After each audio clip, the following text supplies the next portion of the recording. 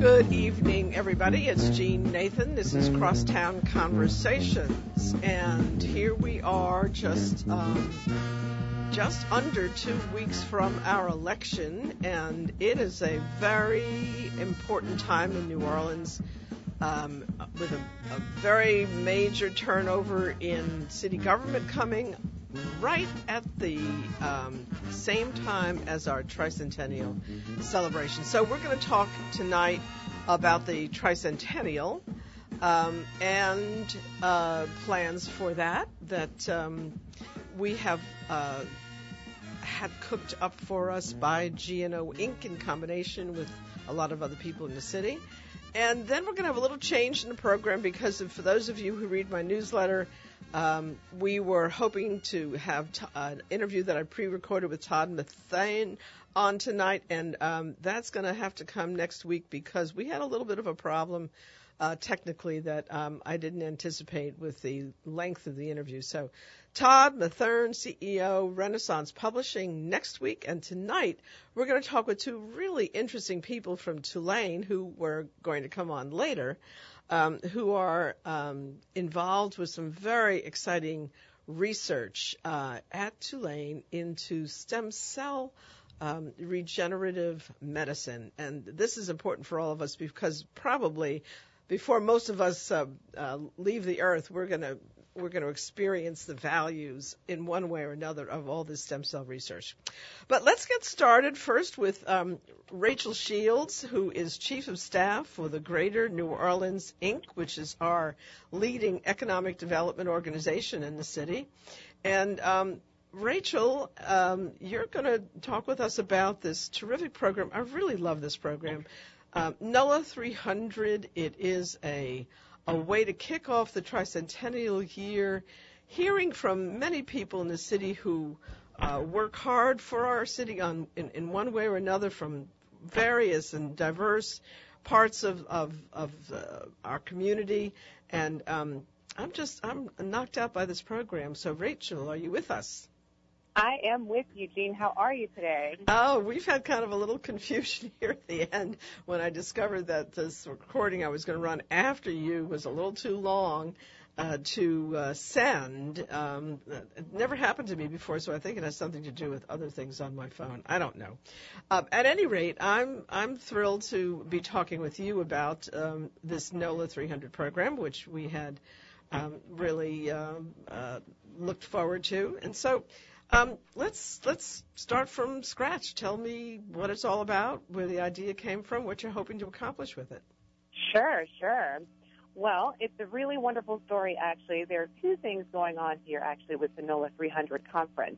First of all, I just want to mention that GNO Inc. is really working with the 2018 NOLA Commission to establish this NOLA 300 program, which really kind of sets the foundation and offers broad personalities and some really iconic New Orleans people to really come together and talk to New Orleanians about the past 300 years of New Orleans. We really wanted to establish this program to celebrate the tricentennial and really kind of establish that groundwork to help people really understand where New Orleans has come from, some of the things that we are experiencing in our present, and some of the opportunities we have going forward. So the NOLA 300 conference is themed Past, Present, Future of New Orleans, and it's intended to give some inspiring stories all centered around a whole bunch of different really incredible topics that make us uniquely New Orleans. So those topics include the arts, music, culinary, but also things like healthcare and innovation, living in a coastal community, and all types of things like that make us uniquely New Orleans. So NOLA 300 is going to take place in just about 2 weeks. It's happening on November 14th from 1 to 6 in the afternoon over at the historic Orpheum Theater. Such a beautiful facility for this. When the program wraps up at 6 p.m., there is actually an after party in good New Orleans style from 6 to 8, taking place also right there at the Orpheum Theater. So we are so excited to get this program off the ground. So tell me a little bit about the perspective that you have gained about the past years and the coming years from talking with the people who are going to be in the program. And let's talk a little bit about some of the speakers, because it really is a wide and diverse group of people. And I'm just really impressed with the wide variety of subjects that you're going to be covering. It's not just about the culture. It really is about all aspects of the city. It truly is. So we have, for example, some folks we have joining us on a culinary panel. We have Chef Leah Chase, Chef Donald Link, and Chef Alon Shaya, really talking with those guys about the culinary industry in New Orleans, some of those things that really make us this unique sort of melting pot and gumbo, if you will, of food offerings, kind of where we've come from with Cajun food and Creole food in the past. And then, of course, leading up to things like Hurricane Katrina and where we were on sort of the global scale in terms of offerings and the things that people have always come to New Orleans for in terms of Creole food and those specific recipes that you just can't get anywhere else. And then we're also going to talk with those folks a little bit about how to keep New Orleans on that global stage and keep our global standing the way we are going into the future. You know, we've got a lot of really young chefs coming out of New Orleans who are really looking to make their mark and leave their legacies behind. What does New Orleans have to offer for folks like that? So that'll be a broad conversation. And there really has been such an evolution in our culinary traditions, because we have, as you said, the old Creole and Cajun and really African American foodways are so intertwined, along with Irish, Italian, German. I mean, we always were from the very beginning such a melting pot. Not to mention Native American as well. That's another factor in our culinary traditions. But since Katrina, we've had it really started before Katrina. And I have to say, probably K-Paul is one of the people, one of the restaurants that really set the pace for new interpretations of our traditions. And now we have these young chefs who are creating this whole new cuisine. So I'm sure we'll hear about that during the panel. Yes, absolutely.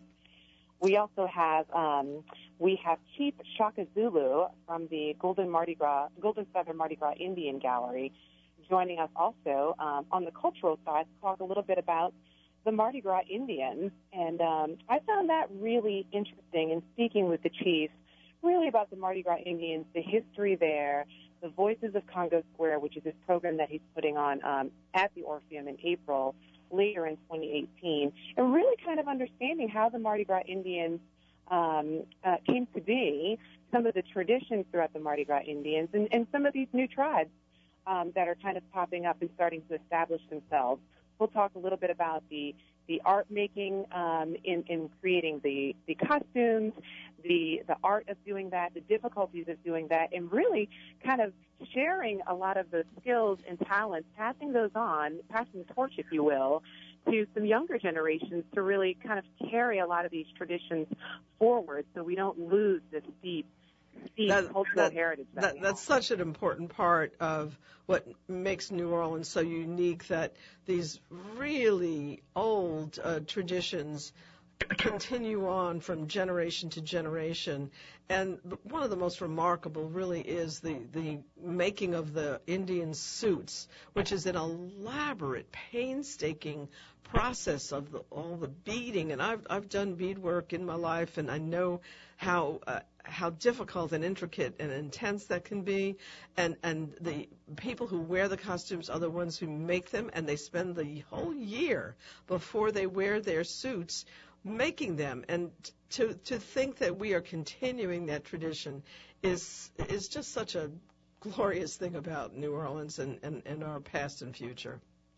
It is. It's one of those things that just makes us uniquely New Orleans. You won't find talent, skill, and such a deep cultural heritage like that anywhere else, arguably, in the world other than in New Orleans. So we're really thrilled to have him join us also. Of course, we also have Deacon John Moore joining us as speaker for the NOLA 300 conference. And Deacon John is going to give us a little snippet about his kind of growing up in a musical family in New Orleans. He'll talk a little bit about the scene, the music scene and the jazz scene of New Orleans way back in the day. We'll learn little bit about what was hip, what was fun, what artists, up-and-coming artists and musicians were really thinking about and talking about and focusing on coming up here in New Orleans. And then, he'll do the same thing in terms of the present and the future. He'll talk a little bit about what he might be hearing from some local artists and musicians coming up in New Orleans and some of the stories that they can share with him, and really being available to inspire young folks and the younger generation and carrying forth some of these jazz and rock and roll traditions that we have here. So we're excited about that, too. And there aren't many people in the music world who know more about it than Deacon John, and he crosses so many different genres, and he's also really articulate and knowledgeable and a fun speaker, so he's always really interesting and entertaining to listen to, so that's a great choice. Mm-hmm. Indeed. Another guest we have joining us is Mr. Blaine Kern Jr., himself of Mardi Gras Productions. Certainly wouldn't be a panel on the history and future of New Orleans without somebody from the Kern Foundation, Kern Organization. Mm-hmm. Absolutely, absolutely. From the iconic family. We're just so thrilled and pleased to have him join us and really talk about Mardi Gras, talk about float building, this building of a family legacy that just means so much to our heritage here, and really talk about things that folks are doing around the globe that are trying to replicate what we're doing here in New Orleans. And so it'll be really interesting to talk to and learn about the future of Mardi Gras and things he's got up his sleeve also. So that'll be really interesting to hear from him. I see you have Kyle Wedberg from NOCA, and so if there is any institution that's, again, a metaphor for our future, it's NOCA, where so many of our young, talented people get the professional training they need to advance careers in the creative fields. Mm-hmm. Absolutely.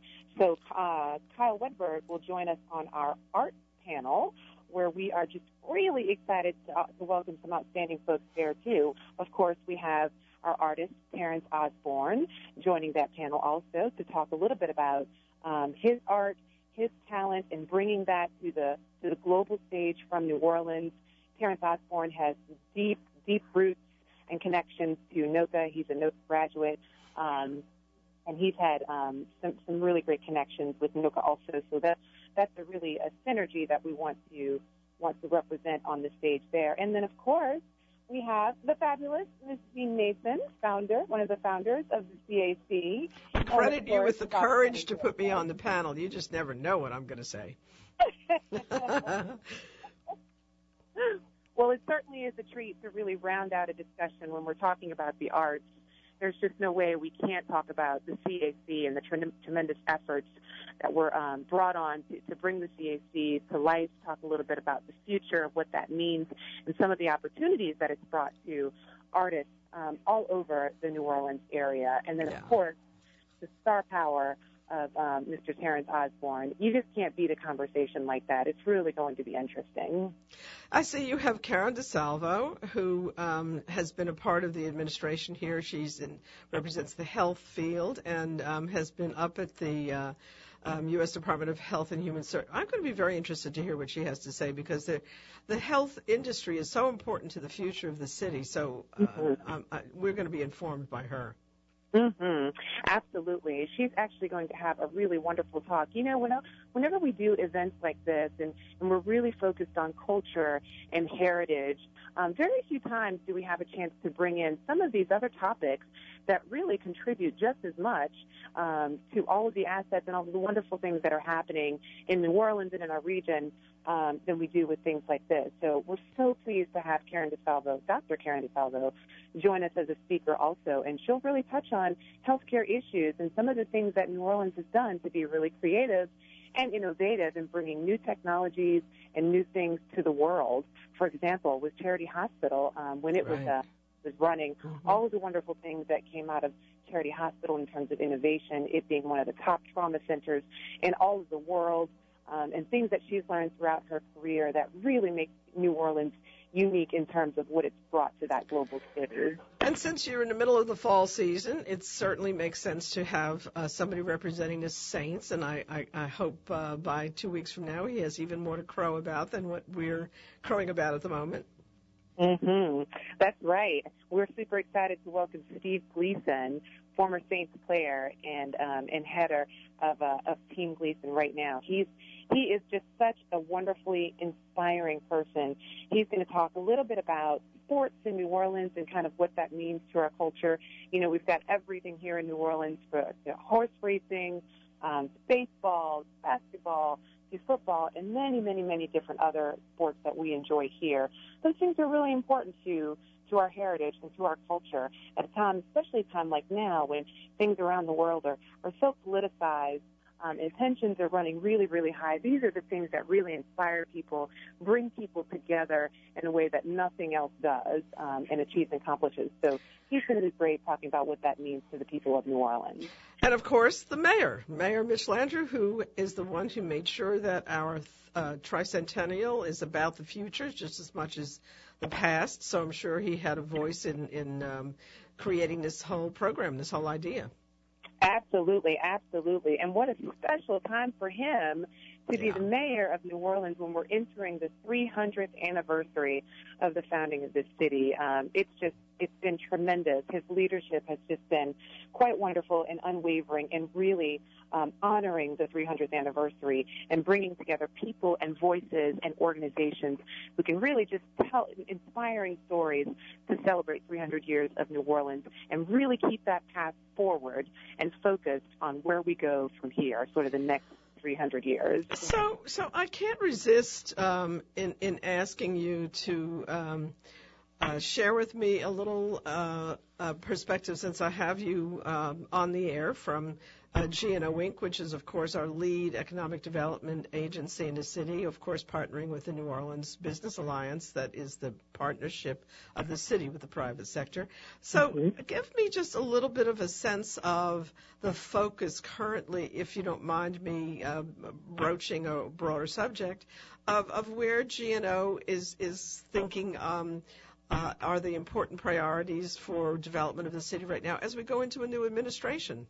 Yeah, absolutely. So GNO Inc.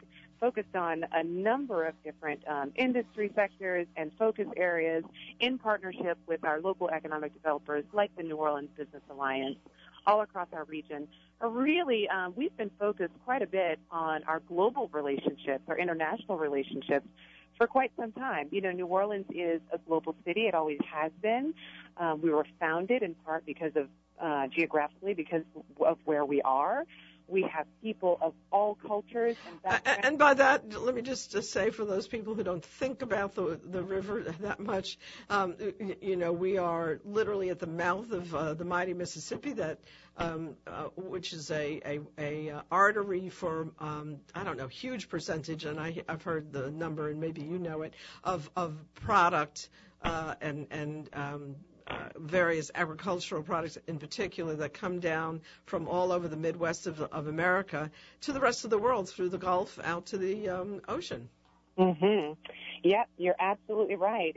And not a lot of people know this, but Louisiana, our port system, from the mouth of the Mississippi down in the Gulf all the way up, we've got one of the top port systems in all of the world. So we truly are a global city right here in New Orleans. And so we are really focused on international relations with things like promoting the Port of New Orleans and our other ports, but also looking at things like international flight connectivity to the rest of the world. Copa Airlines with a direct flight between New Orleans and the country of Panama. Recently, British Airways with a direct flight between New Orleans and London.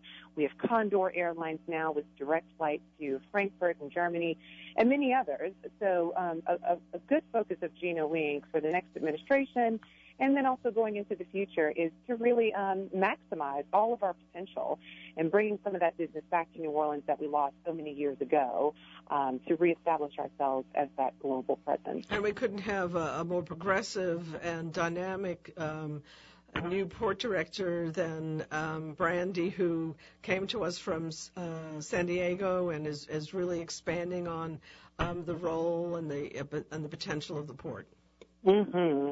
That's right. We have a great relationship with Brandy and all of the folks over at the Port of New Orleans. She's really a tremendous leader, and we're looking forward to what she'll bring next to the table at the Port of New Orleans.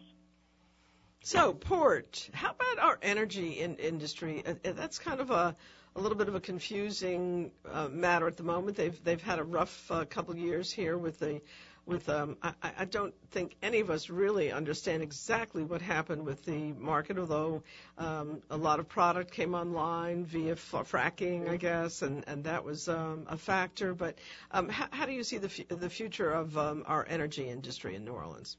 I think the future is bright. You know, the energy industry, with Louisiana producing about 30% of the world's energy out there, it's right there off of our shores. I think the future is pretty bright for us. We've got a number of tremendous challenges, but this is an industry that fluctuates up and down. We've definitely had our downsides about this last year or so, and so I think the tide is getting ready to shift. We're actually, Geno Inc. is leading a business summit to London this January to talk with some folks in the UK also about some of their energy assets, learn a little bit about some of the things that they're doing really well, talk to some headquarters there to see how we can influence more investment and things of that nature down here in New Orleans. And I assume that we're looking at how we can make sure that we're a part of the growing use of renewable energy and the green energy sources. And I'm not that knowledgeable about the energy industry, so I don't know to what extent the traditional fossil fuel industry is going to make that transition. So how are we looking at that? We are definitely looking at renewable energy as a source for investment down here in South Louisiana. It's one of those things, you know, around the globe, we really have to start looking at opportunities for sustaining the things that we have, for growing our natural resources, and really working with our companies on the ground to make sure that they're able to maximize investment on that front too. So that's definitely another thing that Geno Inc. and our partners and all of our business leaders are going to be focused on over the next several years too. Another sector that is really growing, and it's going to be my transition to my next interview in New Orleans, and I know we've put a lot of eggs in this basket as well, is our health industry, our medical district. We kind of, plowed a bunch of little houses down that some of us were upset about, but now that we have the new LSU Center and the VA Center in the middle of New Orleans, in the Mid-City area, I think we're all really optimistic and hopeful that that's going to be a really important way for us to grow our economy in general in the city. Mm-hmm. Absolutely. With our medical corridor and all of the research and assets that we have surrounding that, Geno Inc. and our partners are really now focused on things like destination healthcare. So what is the niche in New Orleans? Is it neurosurgery? Is it sports medicine? Is it heart disease, diabetes? Those are the types of things that we really want to make sure that we're able to not only serve the needs of the people within our own communities, but we want to attract destination healthcare from around the globe. We want people to come to New Orleans to spend their dollars to get medical care, to deal with research and things of that nature that only we can provide here in the greater New Orleans area. So we're really excited about the opportunities that whole corridor will bring to us over the next several years. Rachel Shields, you're a terrific interview. I have to have you on the show more often. And but before I let you go, I'm just going to badger you on one point. I'm sure somebody told you how passionate I am about the creative industry sector and how I don't feel that we're really doing enough to invest and grow that industry. So I'd love to hear your comments on that. And then I am going to definitely extend my invitation to you to come back and visit with us because you seem to know a lot and you're just a great interview. Oh, gosh. Well, Jean, I can't thank you enough. That is so kind of you. Thank you. And then I want you, before we end altogether, I certainly want you to close out with a reminder of the time and date and place for NOLA 300. Of course. Well, on the creative arts, we are definitely supportive and passionate about that. It's one of those things that makes our community so unique. It's one of those foundational things that our community and our heritage culture is built on. So we are as passionate and we are supporting in as many ways that we possibly can. Well, I'm happy to see how much a part of the NOLA 300 that will be. By the way that's organized is what is it, like a series of panels? Is that how it's going to work? It will be very much like a TEDx style or TED style okay. event. Uh-huh. So we have some single speakers who will speak for about 10 minutes or so, really brief talks, and then we have a couple of panels that are about 30 minutes long each. But the program will move really quickly. We've only got about 5 hours to squeeze in a whole lot of content. So it'll be really fun with some entertainment peppered here and there throughout the program. Fantastic. I really encourage people to attend this. I think that it's so important for all of us to be informed on what's going on in the city and what our opportunities are, because you just never know where there may be an opportunity that will affect you personally, your family, your neighborhood. So this is something important for folks to come, and it sounds like you've made a point of making sure that it's entertaining and enjoyable too. So time, place, date. The NOLA 300 conference, again, is taking place on November 14th. That's a Tuesday from 1 to 6 p.m. at the historic Orpheum Theater. You can purchase tickets at Eventbrite. If you go to Eventbrite and just search for NOLA 300, you'll find us there. You can also visit the website of the 2018 NOLA Commission. That's 2018NOLA.com to see all of the other tricentennial events and celebrations going on in 2018. This has been great. I really enjoyed it. As I said, I'm going to have you back. Thank you so much, Jean. Thanks, Talk Rachel. to you soon. You take care. See you at NOLA 300. Bye-bye. Bye-bye.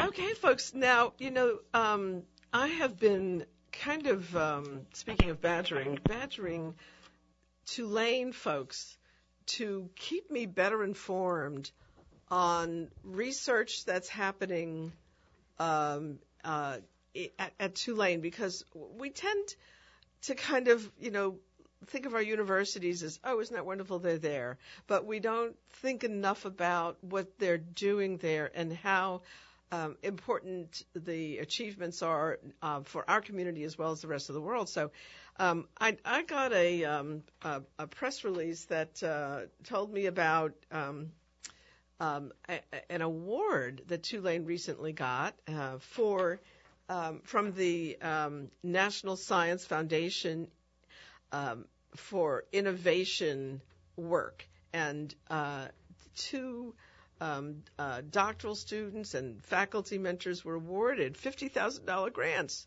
during the past few years to look into the marketability and viability of their bench science as they do work on new products. Bruce, how do you pronounce it? Bunnell? Bunnell, yes. Okay, Bunnell is a PhD. He's a director of the Center for Stem Cell Research and Regenerative Medicine. I'm sure almost everybody in my audience has, at one time or another, come across that expression, stem cell. Yes. Most of us don't know what that means, so we're going to explore that as we talk. Nick Pashos. So, Nick, you must be Greek, right? I am. Most Nicks that I know are either sort of Eastern European or Greek, and, of course, Pashos. So he's the founder and CEO of an organization called Bioaesthetic. Yes. Bioaesthetic, what an interesting name. Also, PhD student at Tulane. Okay, what's going on? First of all, why did you guys get an award? Let's start with that. Sure. So I'm a student actually in Dr. Bunnell's lab, and in his lab we work on stem cells and regenerative medicine, and my project specifically has been focused on regrowing the nipple and areola complex for women who've had mastectomies due to breast cancer. Ah, that's why it's aesthetic. Right. Oh, so, God, how important is that? Very important. Ladies, gentlemen. Yeah. So as we know, more than 3 million breast cancer survivors are currently living in the United States. Roughly 3 million? 3 million in Wow. the U.S. Roughly 1 out of every 8 women will be diagnosed with breast cancer in their lifetime. And that's what the statistic is now? Mm-hmm. Right. So that's actually a little better, isn't it, than it used to be? So the death rate has dropped significantly, Right. but the rate of occurrence is still pretty high. Okay. And for women, it's one of the highest mortality rates as a type of cancer. Really? Still. Uh-huh.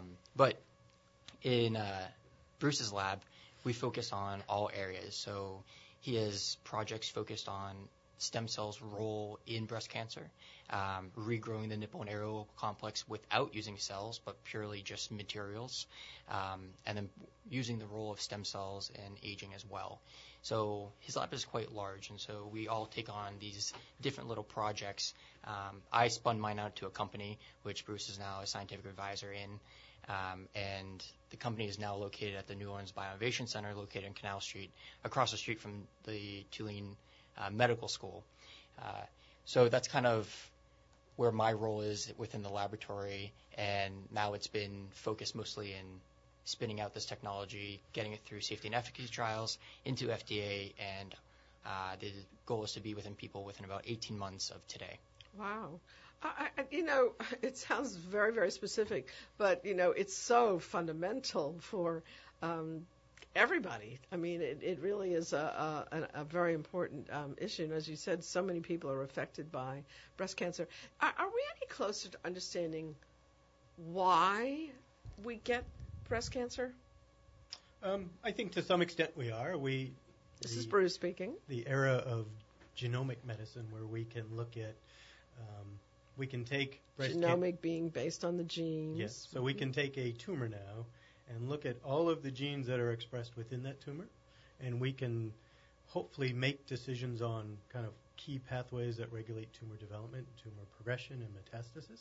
The other thing that will allow scientists and physicians to do, hopefully someday, is design a specific treatment strategy such that if your tumor expresses more of gene A than another patient who may express more of gene B, there may be a medicine that we can give you that would work in treating your tumor, but may not work as well in the patient where gene A is not as expressed at high enough levels. Yeah, we're getting much more refined. We are. Basically, in how to treat different kinds of cancers. Correct. And understand their origins and how to alter Correct. the progression. Yes. And so Nick was just mentioning the breadth of what goes on in your lab. So give me just a little bit of an idea Sure. of the different iterations of what you're up Sure. to. So our center is a Tulane-wide effort. So we have several faculty that are involved in our center that cross all campuses of Tulane. Essentially, the goal for all of the faculty members is to figure out strategies to treat diseases. So our primary strategy is to use stem cells. So if you have a lung disease or a kidney disease or a liver disease, can we take stem cells, which have the ability to, in theory, become any cell in any organ type, infuse those into your sick liver or sick lungs, and have those cells take over for the damaged cells and make your lungs function the way they used to function. So there's been a lot of effort across the globe in stem cell research and trying to use stem cells to treat diseases. I'm a personal believer that within the next few decades, this will become very routine practice. So some of your audience that are listening tonight will benefit from stem cell research. So what about us oldsters? It's a good question. So, I mean, there already are stem cell therapies. So bone marrow transplant, for example, that we use to treat all sorts of leukemias and lymphomas, that's essentially stem cell therapy. So within that bone marrow, there are stem cells or cells that are capable of generating every cell in your blood system. And so that's why that works. So when we... Is it easier to approach the blood system? In many ways it is. Uh-huh. One of the issues with a solid organ such as a kidney or a lung or a brain is getting enough cells in there at the right time that respond in the right way that they can essentially take over for all of the damaged cells. In the blood, because it's a more of a fluid tissue, it's in some ways easier to treat. Mm-hmm. Because if we can get cells into the bone marrow and those cells behave the way we expect them to, we know we can get blood cells that will come out of those stem cells. The things in the solid organs are really still very much exploratory. There are things going on where patients are receiving stem cells for, say, treating liver disease or lung disease, but they're really It's interesting that trials. you pick lung and liver, because those are two cancers that, as I understand it, correct me if I'm wrong, have always been some of the hardest to work with in curing. They are. I mean, essentially what we're talking about is all types of disease, so not necessarily just cancer. So if you have liver failure, if you have pulmonary fibrosis, if you have COPD, if you have extensive diabetes-associated damage with your kidneys. We're trying to use stem cells to treat all different types of disease, not necessarily just cancer. So different diseases are going to potentially require different types of stem cells, different types of mature cells for those stem cells to turn into. And so where we currently are is probably in the infancy of this field. It will rapidly mature over the next few decades, and such that people's children will be impacted by stem cell research and regenerative medicine. The other thing that my laboratory works on is trying to make laboratory-generated organs. So the days of having to sign people up to be organ donors are coming to an end. In the future, if someone needs a lung or someone needs a kidney or someone needs a liver, we'll just make it in the laboratory and transplant it into that person. And you'll do that by choosing to develop those kinds of cells that make a liver. Is that that's part one way of it. of saying it? That's Yes. part of it. So essentially, to make an organ is very challenging, but essentially you need a scaffold, a matrix. So it's kind of like the framing of a house. You need the support structure there. So the hardest part is developing a matrix that will support the growth and differentiation of stem cells into, say, functional liver cells. So there are various approaches that people have used. If you see the news or read the local media, you hear about 3D printing. We're just going to 3D print everything. So I can 3D print on a liver, and I can 3D print a lung. And someday that will become a reality. Right now, when it comes to 3D printing, what they're printing is an inert support structure. So I can get something that looks like a lung, looks like a liver. What's missing is the ability of that support structure to talk to the stem cells that go into there. Oh, interesting. So that's the challenge that's Yes. being resolved. So where does Tulane stand on the global marketplace competitively in terms of what you are doing and what's being done elsewhere? Because this, again, is something I don't think people in the city of New Orleans Sure. realize that you guys are big players. We are. I mean, I'm somewhat biased because I'm the director of the center, but I think in terms of adult stem cells, which are stem cells isolated from organisms and tissues after birth, New Orleans and Tulane and our center has always been on the forefront. The area that we don't focus on in Louisiana is embryonic stem cells because that's highly ethically controversial, and because of the local environment and the culture within Louisiana, we don't necessarily want embryonic stem cell research You mean to be how performed. Catholic we are? Correct. Yes. Yeah. So a large portion of our population has an issue with embryonic stem cell Sure, research. So sure. our center is never focused on embryonic stem cells. Interesting. And other parts of the world and other parts of the U.S., that is an intense focus. And the reason for the embryonic stem cells being such an intense focus is they are truly a cell that has the ability to become any other cell type in the body that you may need. How does this award that you just received affect your progress in your work? Sure. So this NSF award, the specific one that was published, was about $50,000 to go travel around the United States to do customer discovery and to really do market validation. So a lot of times we sit in laboratories and we just work on stuff, and we are very insular and we don't go out and speak to people who would actually use it, both the physician and the patient.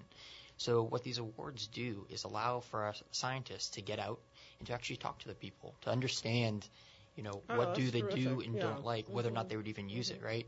So this particular award, I think we received in the end of 2015, and the money lasted for quite some time. We did well over 100 interviews with patients and physicians, and it really changed the projection of the project, actually.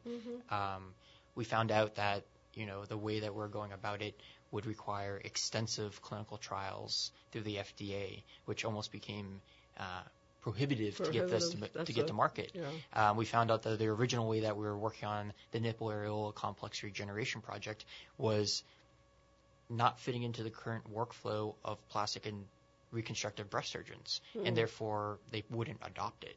And it became unrealistic. And so, there were a few times where Bruce and I kind of sat back after we got all this data, and we said, okay, we need to break this down to a way that people would actually utilize it. It would be financially advantageous to use, and we could get through the FDA within a reasonable amount of time. And so we did. So it becomes a matter of trying to figure out, what is the way to really facilitate the acceptance of your work. Correct. Yes. Right.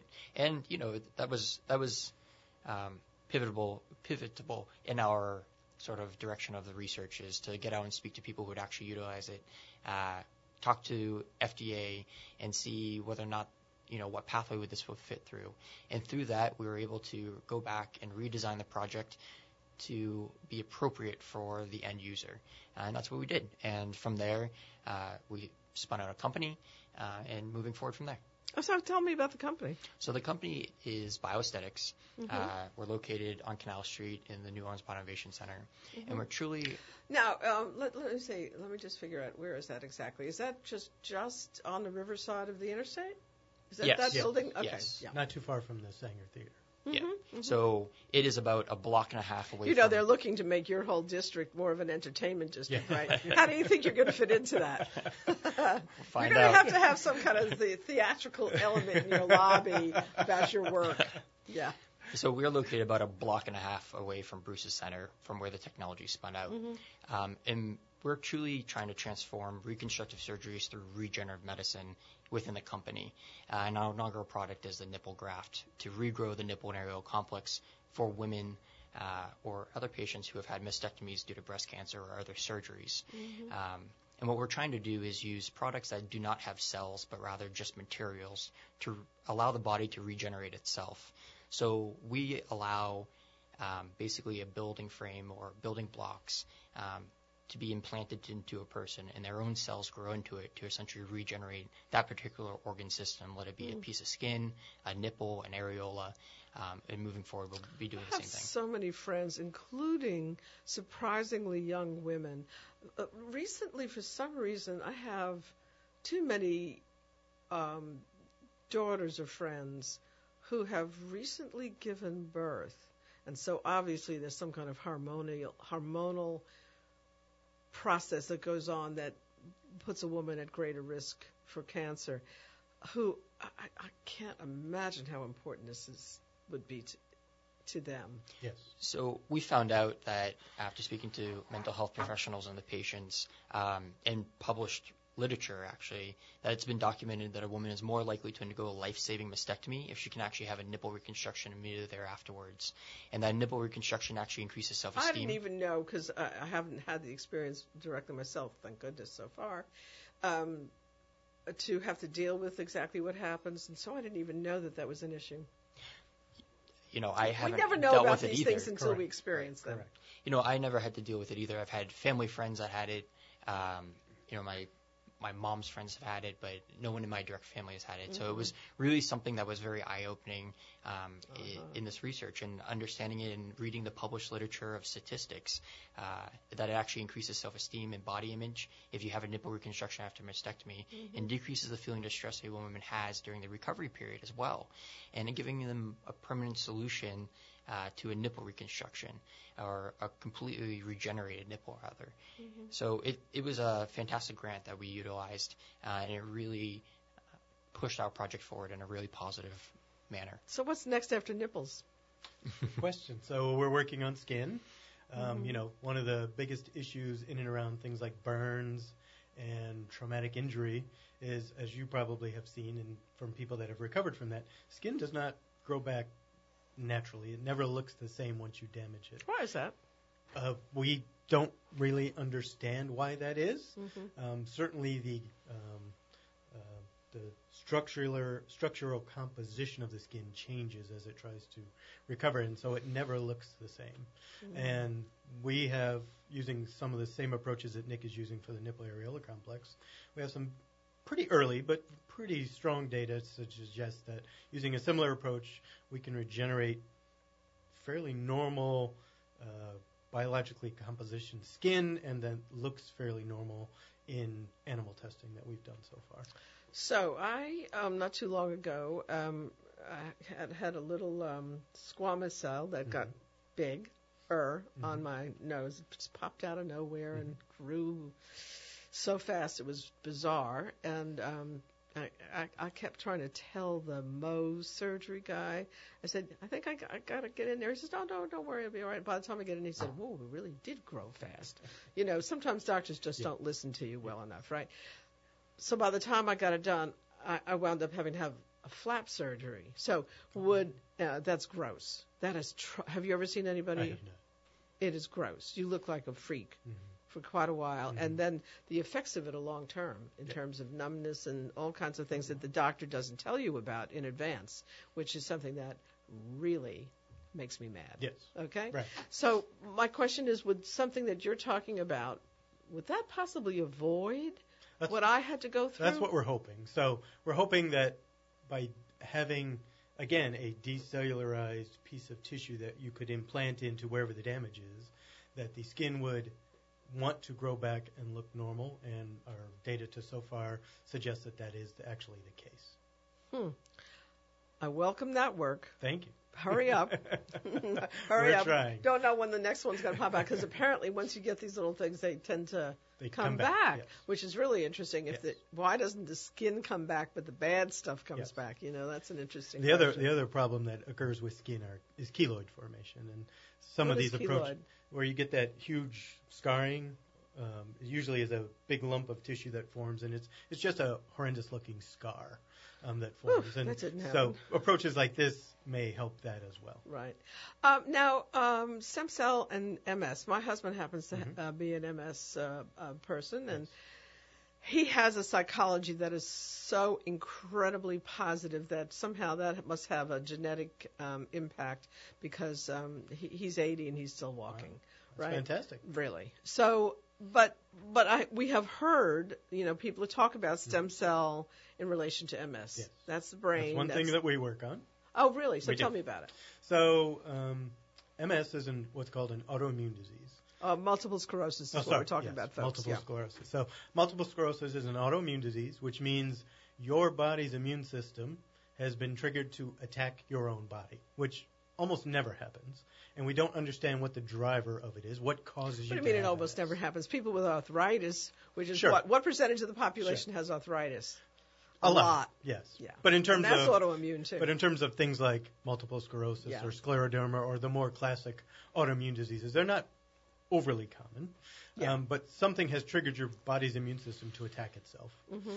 And the stem cells that we work with, these adult stem cells, we have learned over the years, the one thing that they are absolutely fantastic at is quieting inflammation. They are anti-inflammatory. They work better than any pharmaceutical drug that's on the market. If I give these cells in the context of inflammation, within a couple of days, all of that inflammation is gone, and it appears in our animal studies to be a permanent fix. This is really important. It is. Because not only does that have value for a disease like MS, but from what I understand, one of the absolutely essential triggers for heart disease is inflammation. Yes. So almost all disease processes at some point have a significant inflammatory component associated with them. So I like the way you think, because I think the same way, so that these stem cells, for a numerous array of diseases, may not be a primary therapy, but if we can get the inflammation under control, that may allow another therapy to be much more effective than it is in the context of ongoing inflammation. That's incredibly important. What's the timing on that? So there have been, our data in mice, we can take a mouse that's paralyzed and get him walking almost normally within a few days.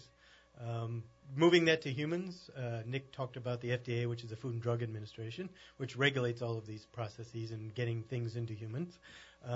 Doing a human clinical trial costs an inordinate amount of money. Like what? Millions of dollars, tens of millions Why? of dollars.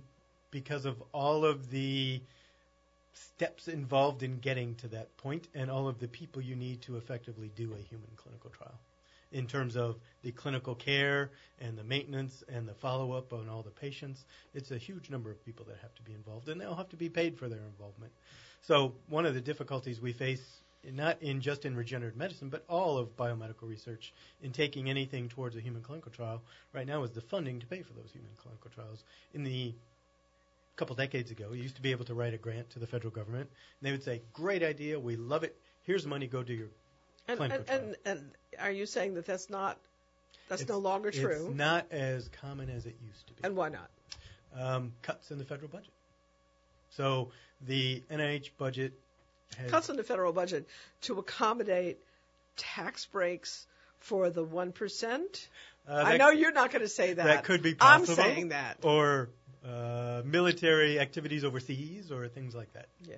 So, there's a limited number of tax dollars, and they have to be parsed out across all institutions. And so the NIH budget, not that it's minuscule, but it hasn't grown in probably the last 5 to 7 years. So somebody needs to be doing some really important marketing work, just like you're talking about.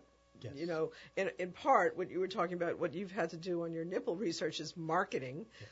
Sounds like there needs to be a much more concerted joint initiative on the part of a lot of you all doing research in medicine, not just at Tulane but at other institutions, to get the public to better understand how critical this is. And that's why I do shows like this, is because if the public doesn't understand what their tax dollars are being spent on, and having an informed public, then they can contact their government officials and say, why isn't the NIH budget being raised? They're doing really fantastic, cool stuff.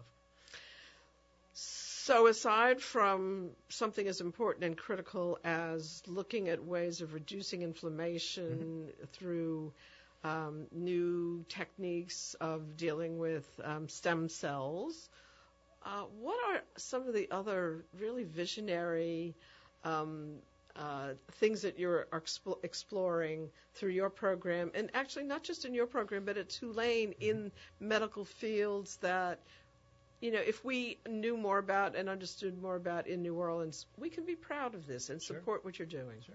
So, for us, I think the most exciting thing we're working on now is the organogenesis, the ability to make a organ, lung, liver, brain, in the laboratory. One of the other hot fields right now is an organ on a chip, so to speak. So it's essentially, can we make a mini liver or a mini brain that grows on a microchip that we can study in the laboratory?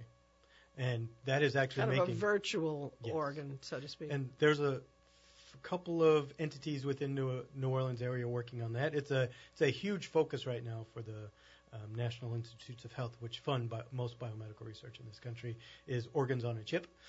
The rationale for that is if I can make a brain and I can make a lung and I can make a liver, I can connect them all together and study their interplay, which we can't really do in the context of a living human being. So that's a very hot topic. Other things that are going on in medicine, Tulane and New Orleans, genomic medicine is a huge effort. So the ability to take a cell from your body and figure out all of the genes that are being expressed in your body, and then being able to make critical medical care decisions for you based on your gene profile. The day is coming where everyone's genomic profile is somewhere in a database. And if you run into an issue, there's a physician that will go to that database and do things like, well, is this drug going to work in that patient? And that's a field called pharmacogenomics. So we're going to dictate pharmaceutical treatments. Pharmacogenomics. Pharmacogenetics. Yes. And that's essentially, we will dictate your medical care based on pharmaceutical medicines based on your genome. So, have you done your genetic? I have not. So I knew that was going to be the answer. That's why I asked it. I just, it's like, I'm a PR person. Ask me how I'm doing PR for myself, right? Right. And what about you? Well, I don't work with the genome, so I did not get my genome sequenced, but I have any reason not to. I'm working on materials to regrow body parts. Well, I think it's something we should really all do, because again, to expand the gene bank and the information available is important. So one way we can, in a sense, help you do what you're doing is if we did go out and do our, what do you call it, our gene... Get your genome sequenced. Our genome sequence. So that. Can I just ask you, if you wanted to do that, how would you do that? That's a very good question. There are entities, companies, private foundations that do collect donor samples to do that. I don't think it's very commonplace right now, so I don't think there's, I'm going to call up this company here in New Orleans and I'm going to go give them a little blood, and a few months from now they're going to give me my genome. We should have that here.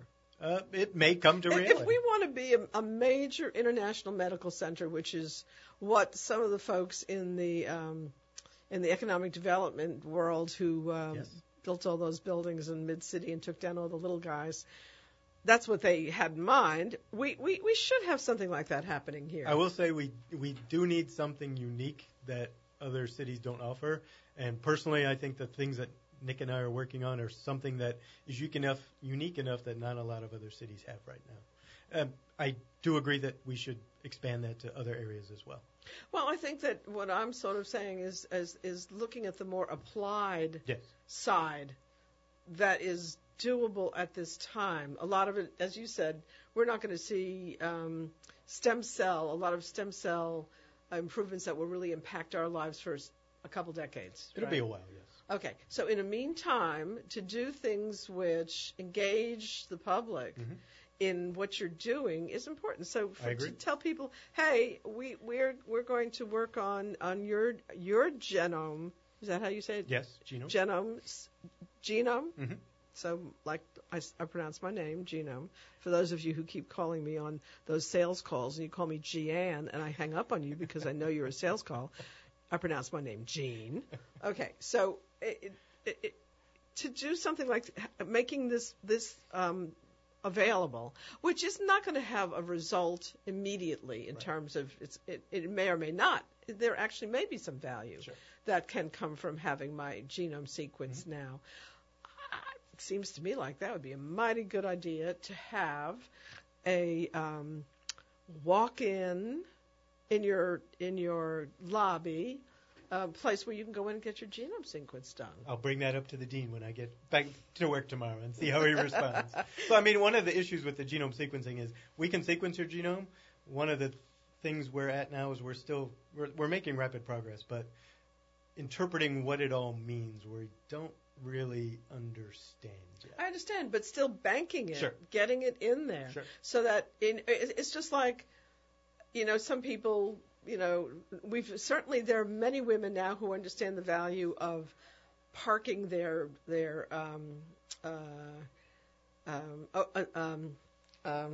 I can't believe I'm having trouble with this, but not their ovaries, but their eggs, right? Mm-hmm. For future purposes, especially for, things happen. Terrible things happen. And having them available is important. Yes. We've learned how to do that, even though it may not be of value to us ever or in our lifetime, but it's still something. So this just seems to me like something that would be Well, you brought up a very interesting topic, because if you're going to have your genome sequence, why not bank some stem cells? Why not donate some stem cells? So tell me about why that would be of value. Tell me. So, I mean, I have an idea, but I want to hear what you... So when we get ready to treat a disease with stem cells, your stem cells are already in the freezer. We just have to give them back to you at that point. So one of the biggest industries in this country right now is cord blood banking. So when a person has a baby, they will draw out the blood from an umbilical cord, and they offer families the ability to process that and then store that for the possibility that the baby may need stem cell transplant later in life. So for everyone that's listening that is going to have a baby, someone is going to approach them at some point and say, do you want the cord blood banked for this child? Right. And there are monetary costs associated with doing that, but why aren't we all banking our stem cells? Because the one thing I will tell you about my stem cells and your stem cells is, because we're a little older than Nick, is our stem cells are not as good as Nick's stem cells. Mm-hmm. So it's important to do it when you're younger? Yes. Ooh, I'm hearing the beat. Oh, is it over already? Yeah. That's too bad. And you can tell that I have a personal interest in health issues. I'm kind of a little bit of, my friends and family call me Dr. Jean because I'm always in trying to help people understand better and do better in taking care of themselves. Well, if I can ever come back and help you, just give me a call. You just give me a shout. Okay. You've got something to share with me, or somebody else at Tulane in your medical practice, in your medical center there, has something. I would love to have you all on. Great. I'm very proud of the work being done here in our city, and I want people to know about it. So, guys, this is Jean Nathan. This is Crosstown Conversations, another showdown, and I will be back with you next Wednesday night between 6 and 7. Thank you, Jazz, for your work and help. My engineer, my WBOK's engineer, that's not my personal engineer. Good night, everybody.